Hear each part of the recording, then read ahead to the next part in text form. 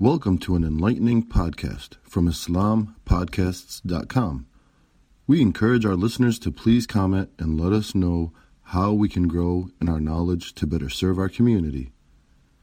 Please remind your family and friends to also visit islampodcasts.com for engaging discussions on current events, Islamic guidance, Quran, tafsir, seerah, and much more. Last week. Last week we talked about the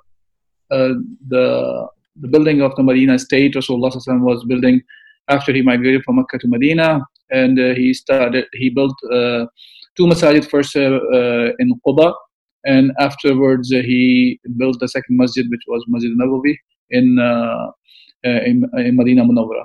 And that it was the masjid that worked as a headquarter for the Islamic State after Rasulullah migrated from Mecca to Medina. And right after that, Rasulullah created a document which was between the Muslims among themselves, as well as Muslims and... Okay, so then Rasulullah did a treaty among the Muslims, between Ansar and Muhajirin, as well as between the Muslims and the non-Muslims, which included the Yahud, the Jews that were living in Medina and in the surrounding area of the Medina. So we talked about the Khuwa and the brotherhood that Rasulullah created among the Muslims last week. So today we will talk about the treaty that Rasulullah made, or the document that Rasulullah made between the Muslims and the Jews. And first we have to understand why those documents were written and signed. So when Rasulullah migrated from Mecca to Medina, that is, first of all, it was a completely different scenario now the Muslims were living in now. Here they had the control of the affairs of the society, and Rasulullah was the ruler over the Muslims and the non-Muslims alike. And he was ruling by the commands of Allah subhanahu wa ta'ala. So all his actions that he was undertaking in Medina as well as in Mecca as well, but in Medina, or when he was ruling, he was head of the state, he was the ruler over the people. His actions were driven by the ahkam of Allah Azza wa Jal, by the command of Allah subhanahu wa ta'ala, by the wahy. Whether they were his sayings or actions, they're all by the command of Allah subhanahu wa ta'ala. As Allah Azza wa Jal says, وَمَا يَنْطِقُ عَنِ الْهَوَىٰ إِنْ هُوَ إِلَّا وَحْيٌ يُوحَىٰ, that Rasulullah sallallahu alayhi wa sallam, he does not speak anything from his desires. Whatever he says, it is from the wahy. So when he was undertaking the actions of writing those documentations, first there's a purpose behind it, but at the same time, all the documentation or the treaties that were signed by Rasulullah they were signed directed by the wahy, meaning it is he was still doing all those things within the parameter of the ahkam of Allah Azza wa Jal. Now, the purpose of those treaties, whether to create the brotherhood among the Muslims and making the treaty with the Jews, it was to, first of all, to build a state, to have solid foundation there. Second, to back off any kind of a threat that this newly formed Islamic society, which was in Medina, or Islamic State, that can defend itself, and it can continue to do the dawah of Islam, not limit to Medina, rather to take that message to the rest of the Arabian Peninsula first, and then to the rest of the world as well. So when we look at from that perspective, because that's the purpose of Rasulullah sallallahu alaihi wasallam being sent as a messenger. He was a messenger that was sent for this purpose, and that purpose continues on to the Muslimin. As Allah Azza wa Jal says, وَالَّذِي أَرْسَلَ رَسُولَهُ بِالْهُدَى وَدِينِ الْحَقِّ لِيُظْهِرَهُ عَلَى الدِّينِ كُلِّهِ وَلَوْ كَرِهَ الْمُشْرِكُونَ. that Allah subhanahu wa ta'ala, He has sent Rasulullah sallallahu alayhi wa sallam with the guidance, with the deen of truth.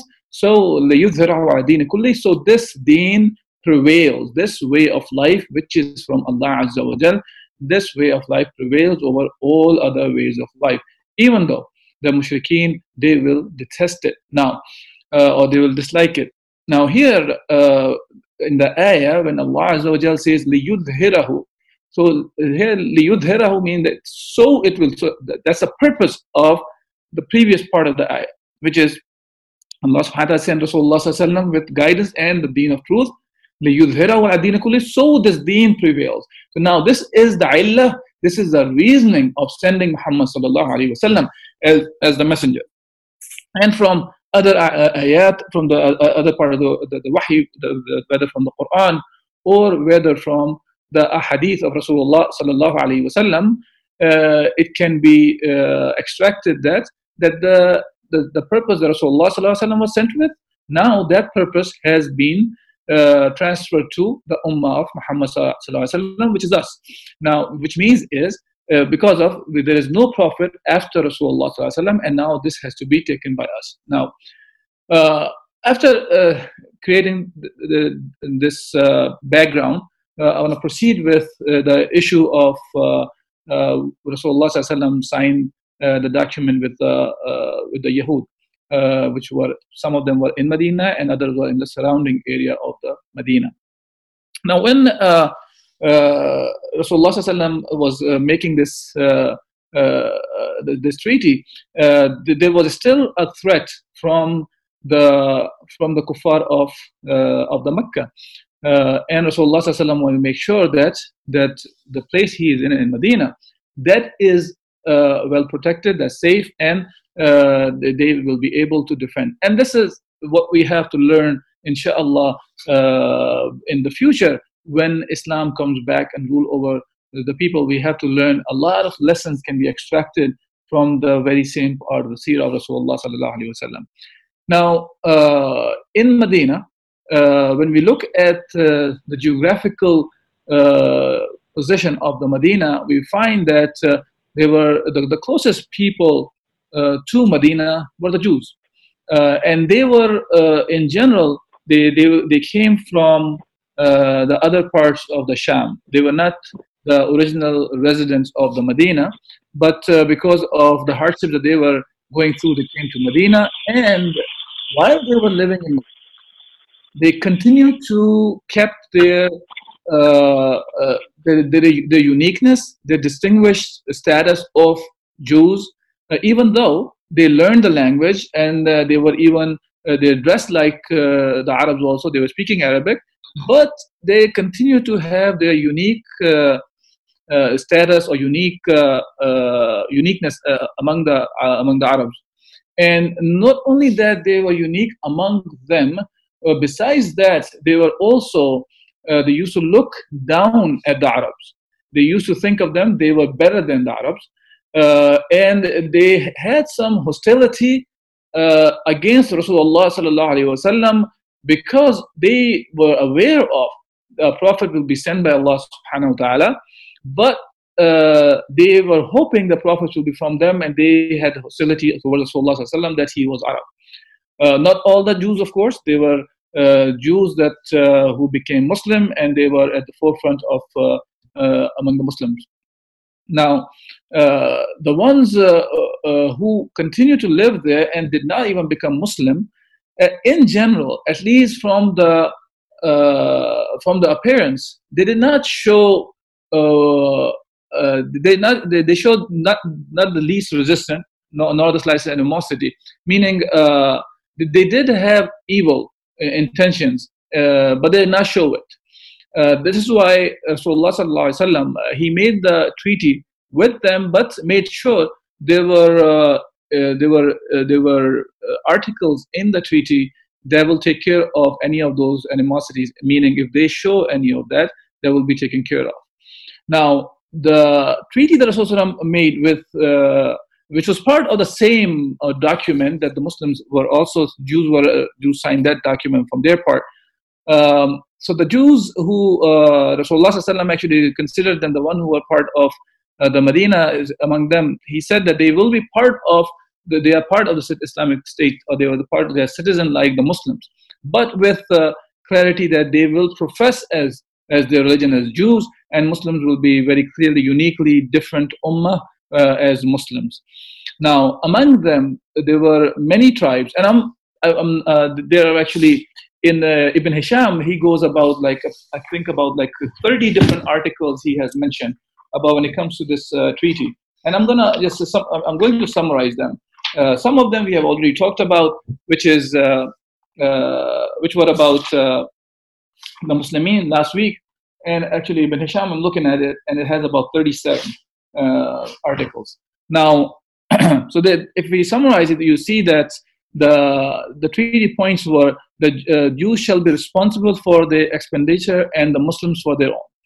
Now, among them was Banu Auf, but besides Banu Auf, the one who will be they will be citizens of the Islamic State.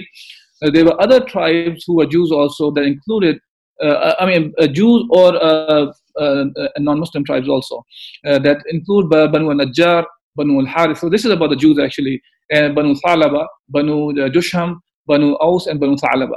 So some of them are actually non-Muslims, and the Jews, some of the tribes that had some non-Muslims as well.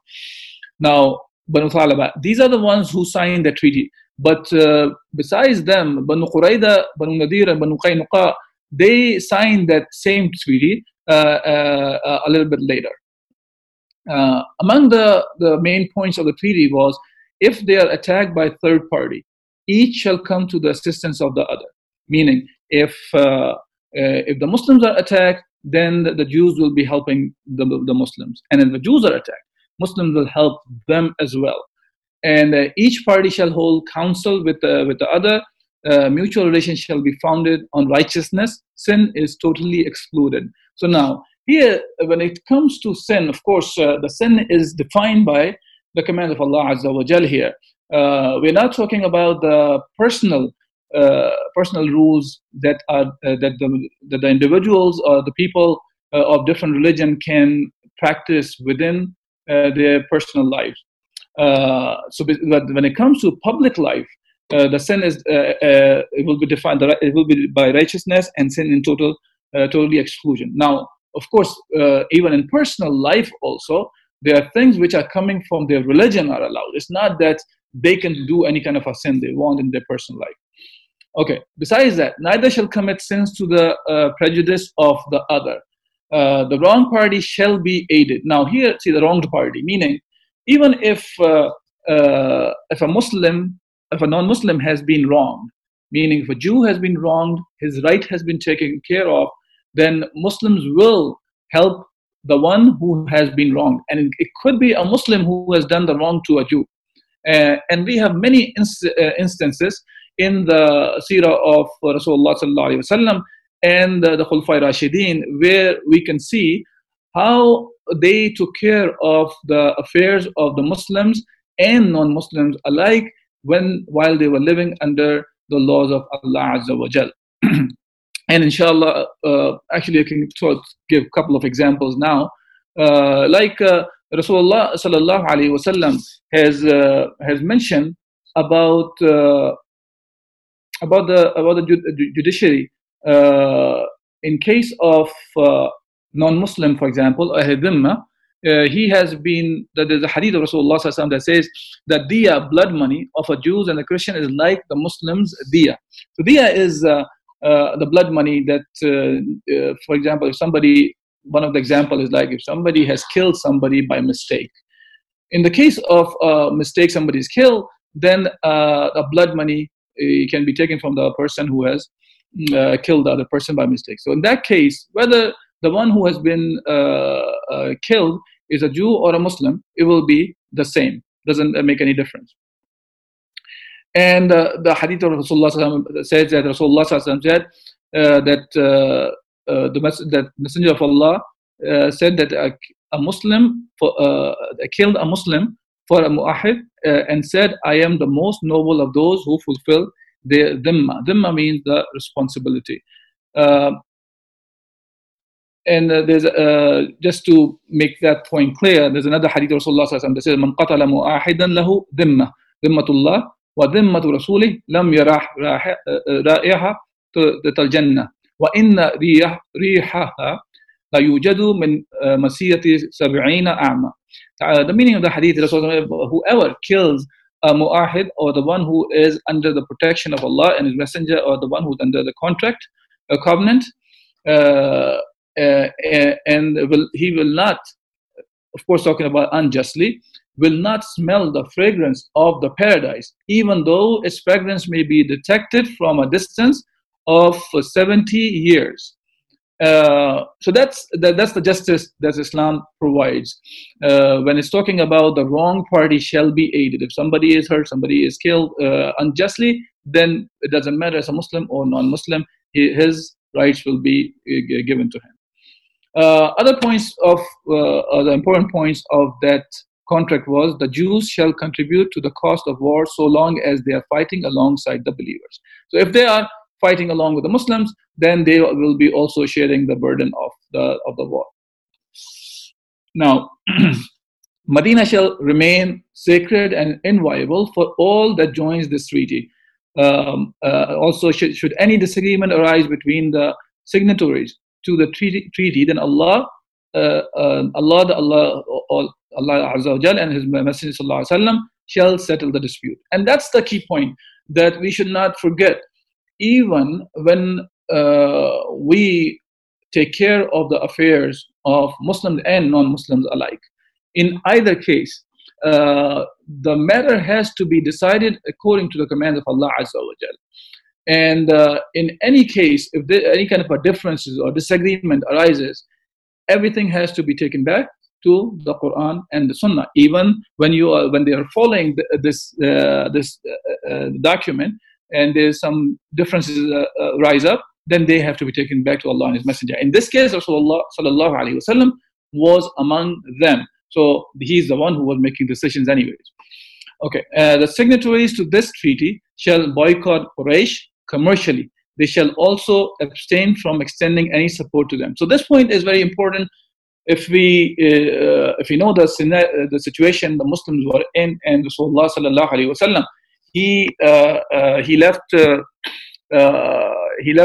Mecca to Medina, and there were a lot of animosity that existed among the Quraysh, and they were still planning and plotting to go against Rasulullah and to fight Rasulullah and to somehow eradicate the Muslims and Islam in general. So this part of the treaty was giving a protection for Rasulullah for any kind of inside uprisal can happen. So at least they are under the treaty, and if they break the treaty, of course, and they did later on, we will see that when they broke the treaty, they were dealt with because they broke the treaty. Otherwise, Islam was continuously protecting them, and that's what the command of Allah subhanahu wa ta'ala is for us, that when we are living in the situation, if we are the one Muslims are the one who are ruling, and the non-Muslims are living under Islam, their rights have to be protected, preserved, no matter they are minority or majority. That doesn't matter. Islam does not come, and the rules do not change because somebody is in lesser number than the other. Okay. Other points which were important in that treaty was each shall contribute to defending Medina in case of foreign attack in its respective area. So wherever they are attacked, then they will be defending each other. As previous part of the treaty also mentioned, this is very explicit in that sense. This treaty shall not hinder either party from seeking lawful revenge. So anything lawful which is allowed in Islam, that will continue to be allowed. Now, having said that, there are a few points that now I want to talk about besides what we have mentioned here. So now here Rasulullah sallallahu alaihi wasallam was the Sultan, was the ruler, or the Hakim over both Muslims, actually all the people of Medina, Muslims, non-Muslims, Mushrikeen, or the Yahud. And also there's a category of people among the people of Medina which are referred as the munafiqeen. They were there as well. But munafiqeen, even though they are the kuffar, but apparently they are Muslims, so they have to be treated as Muslims. Even though Rasulullah sallallahu alaihi wasallam was a messenger of Allah, and he was told who among the people of Medina were munafiqeen, and Rasulullah sallallahu alaihi wasallam continued to rule over them as if they are Muslims, because we have to make the judgments based on what the apparent is. We cannot make judgments based on what's in the hearts of the people. And this is what Rasulullah sallallahu alaihi wasallam taught us how to deal with them. Of course, because Rasulullah sallallahu alaihi wasallam was already warned about that, so he is careful about how to deal with them. But when it comes to the judicial system that is applied on them, any other kind of systems of Islam are applied on them, you have to treat those people as Muslims. Unless if the kufr of them is apparent, then you treat them as kuffar. So now, what is the main idea that I want, inshallah, for us to take away from this part of the Seerah? One of the most important part of this part of the Seerah is, and which will continue on until the end of the Seerah, or when we talk about passing away of Rasulullah sallallahu alaihi wasallam as well, which is we learn from the Medina part of the life that how Rasulullah sallallahu alaihi wasallam implemented the commands of Allah subhanahu wa ta'ala. Similarly, as we learned from the Meccan life, when we talked about for past 5 months or so about the Meccan life, where we learned how Rasulullah sallallahu alaihi wasallam moved from the place where the kufr was implemented, and he moved from a place where there was no Islam, and he took certain actions to get to the point where he was implementing the commands of Allah Azza wa Jalla. Similarly, when we talk about the Madinah state, we have Madinah part of the life of Rasulullah sallallahu alaihi wasallam. We also have to pay attention to it, that how Rasulullah sallallahu alaihi wasallam was ruling over the people, and those rules have to be looked into from the perspective of those rules are given by Allah subhanahu wa ta'ala, and Rasulullah sallallahu alaihi wasallam was not ruling by anything but what Allah has revealed over him. Okay, and when Rasulullah sallallahu alaihi wasallam was ruling over them, and when he was writing these treaties or any kind of action he was undertaking, he was a messenger of Allah. He is not the one who is acting as a mujtahid. Sometimes people mistakenly talk about Rasulullah sallallahu alaihi wasallam as if he was a mujtahid and he was doing a ijtihad on the ahkam of Allah Azza wa Jal. He is a messenger. He is not extracting rulings thinking of he may be right, may be wrong. No, he is a messenger, and he did not make any mistake in conveying the message of Allah subhanahu wa ta'ala. And there is a beauty of Medina life that we will learn from here, that how Allah subhanahu wa ta'ala revealed or continued to reveal from Makkah life to Medina life. The Quran was revealed in parts and bits according to the situation the Muslims were in. And whenever any kind of a new situation came up, Muslims waited until the hukum of Allah came. Either Rasulullah sallallahu alaihi wasallam made a judgment and he told them what is the ruling of the specific in a specific situation or specific action that has to be undertaken. Either they waited until the rule of Allah subhanahu wa ta'ala was revealed, or Rasulullah sallallahu alaihi wasallam already had the wahi from Allah subhanahu wa ta'ala and he passed the judgment based on that. So the reason I am bringing this up is when we talk about this treaty of with the Jews, or when we talk about even the treaty of Hudaybiyah later on also, many times we find that people kind of mismatch the realities. Meaning, here Rasulullah sallallahu alaihi wasallam is a ruler, and he is making treaties in which even when it comes to this is not really a treaty, it's more of a document that was written, maybe using the incorrect terminology here. It's the mithaq that was used, but that was more about running the state affairs here. Even when he was making the treaties outside, so He is the head of the state, making all these documents or treaties or sulh. So in those cases, he is the head of the state. He is not just part of some group or some individual Muslims, and they are making different kinds of treaties. Like, for example, when it comes to Palestine, and there are many Muslims, we find them as they're up for making treaties with the Jews. That's not the treaty that we can compare with what Rasulullah was here. He was the head of the state here, and he had the complete command. Even the one who were signing up this document, even from the Jews, they had to go back to Rasulullah sallallahu alaihi wasallam for all the affairs, life affairs that they were living with also. And the other part of that is Islam is the only religion actually and system of life that we find how it allows all kinds of religion to live in peace and harmony and get equal status. We can see that in the world today.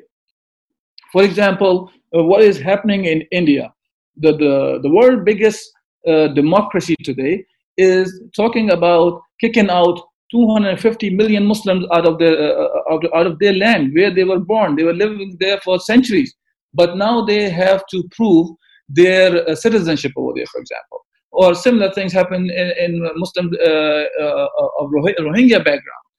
So either they are forced to leave or they are forced to leave their religion. In the case of Islam, what we find is this: Islam not only allows them to live within the Muslims, with the Muslims, but also give the rights as the rights were given to the Muslims. In some of the cases, there are some historians, they have miscoded or misunderstood Islamic taxation system, and they try to show as if the Muslims were the one who were taxing the non-Muslims, so these people will leave their religion and come into the fold of Islam. It is a very incorrect kind of a judgment or conclusion made by them. As a matter of fact, if we look at the system of Islam, we find that not only that not only they were given all sorts of protection, plus even the jizya tax that Islam does apply on the people who are non-Muslims and they are living within Islamic State, so they get the protection from the state. That jizya amount is a much smaller amount of a taxation compared to the zakat that Muslims in general have to pay. Because Muslims have to pay about 2.5% of the zakat on the money which exceeds nisab. And of course, not all the Muslims, but the ones who have enough money. Now, when it comes to the non-Muslims, some of the numbers that I found that talk about the jizya that was taken by, for example, in the time of Umar bin Khattab radiallahu anh, that talks about in Egypt and Asham, there was actually different categories of amount. Different amount of jizya was applied to different categories, financial categories of the people. For example, the rich among them, they had to give 4 dinar gold, 4 dinars, which are gold coins of about each coin weighs 4.25 grams. And in today's time, the money is about $800 or $900 or so. And the one who was middle class, $800 and $900 for the whole year. We're not talking about any of the taxes here. Middle class pays about 2 dinar. That was about $400, $450. And the regular worker class they had to pay 1 dinar, and that was about 4.25 dinar. Okay, so that's one example. But besides that example, if there was somebody among them, they are not able to give the jizya, then in that case, actually, state was taking care of them as well. So this is the way Islam actually takes care of even non-Muslims. Yes, the very same thing applies to the Muslims as well. If a Muslim cannot take care of himself, then the state will come in and take care of them. But this jizya part is very irrelevant compared to today's taxes that we pay. Sometimes before you even get your paycheck, 25, 30% of your money is gone. It depends on your status. And then on everything afterwards, what you do, you buy, you sell, there's a sales tax, there's a house tax, there's a car tax, there's all sorts of tax. You're driving there, you pay tolls and all that.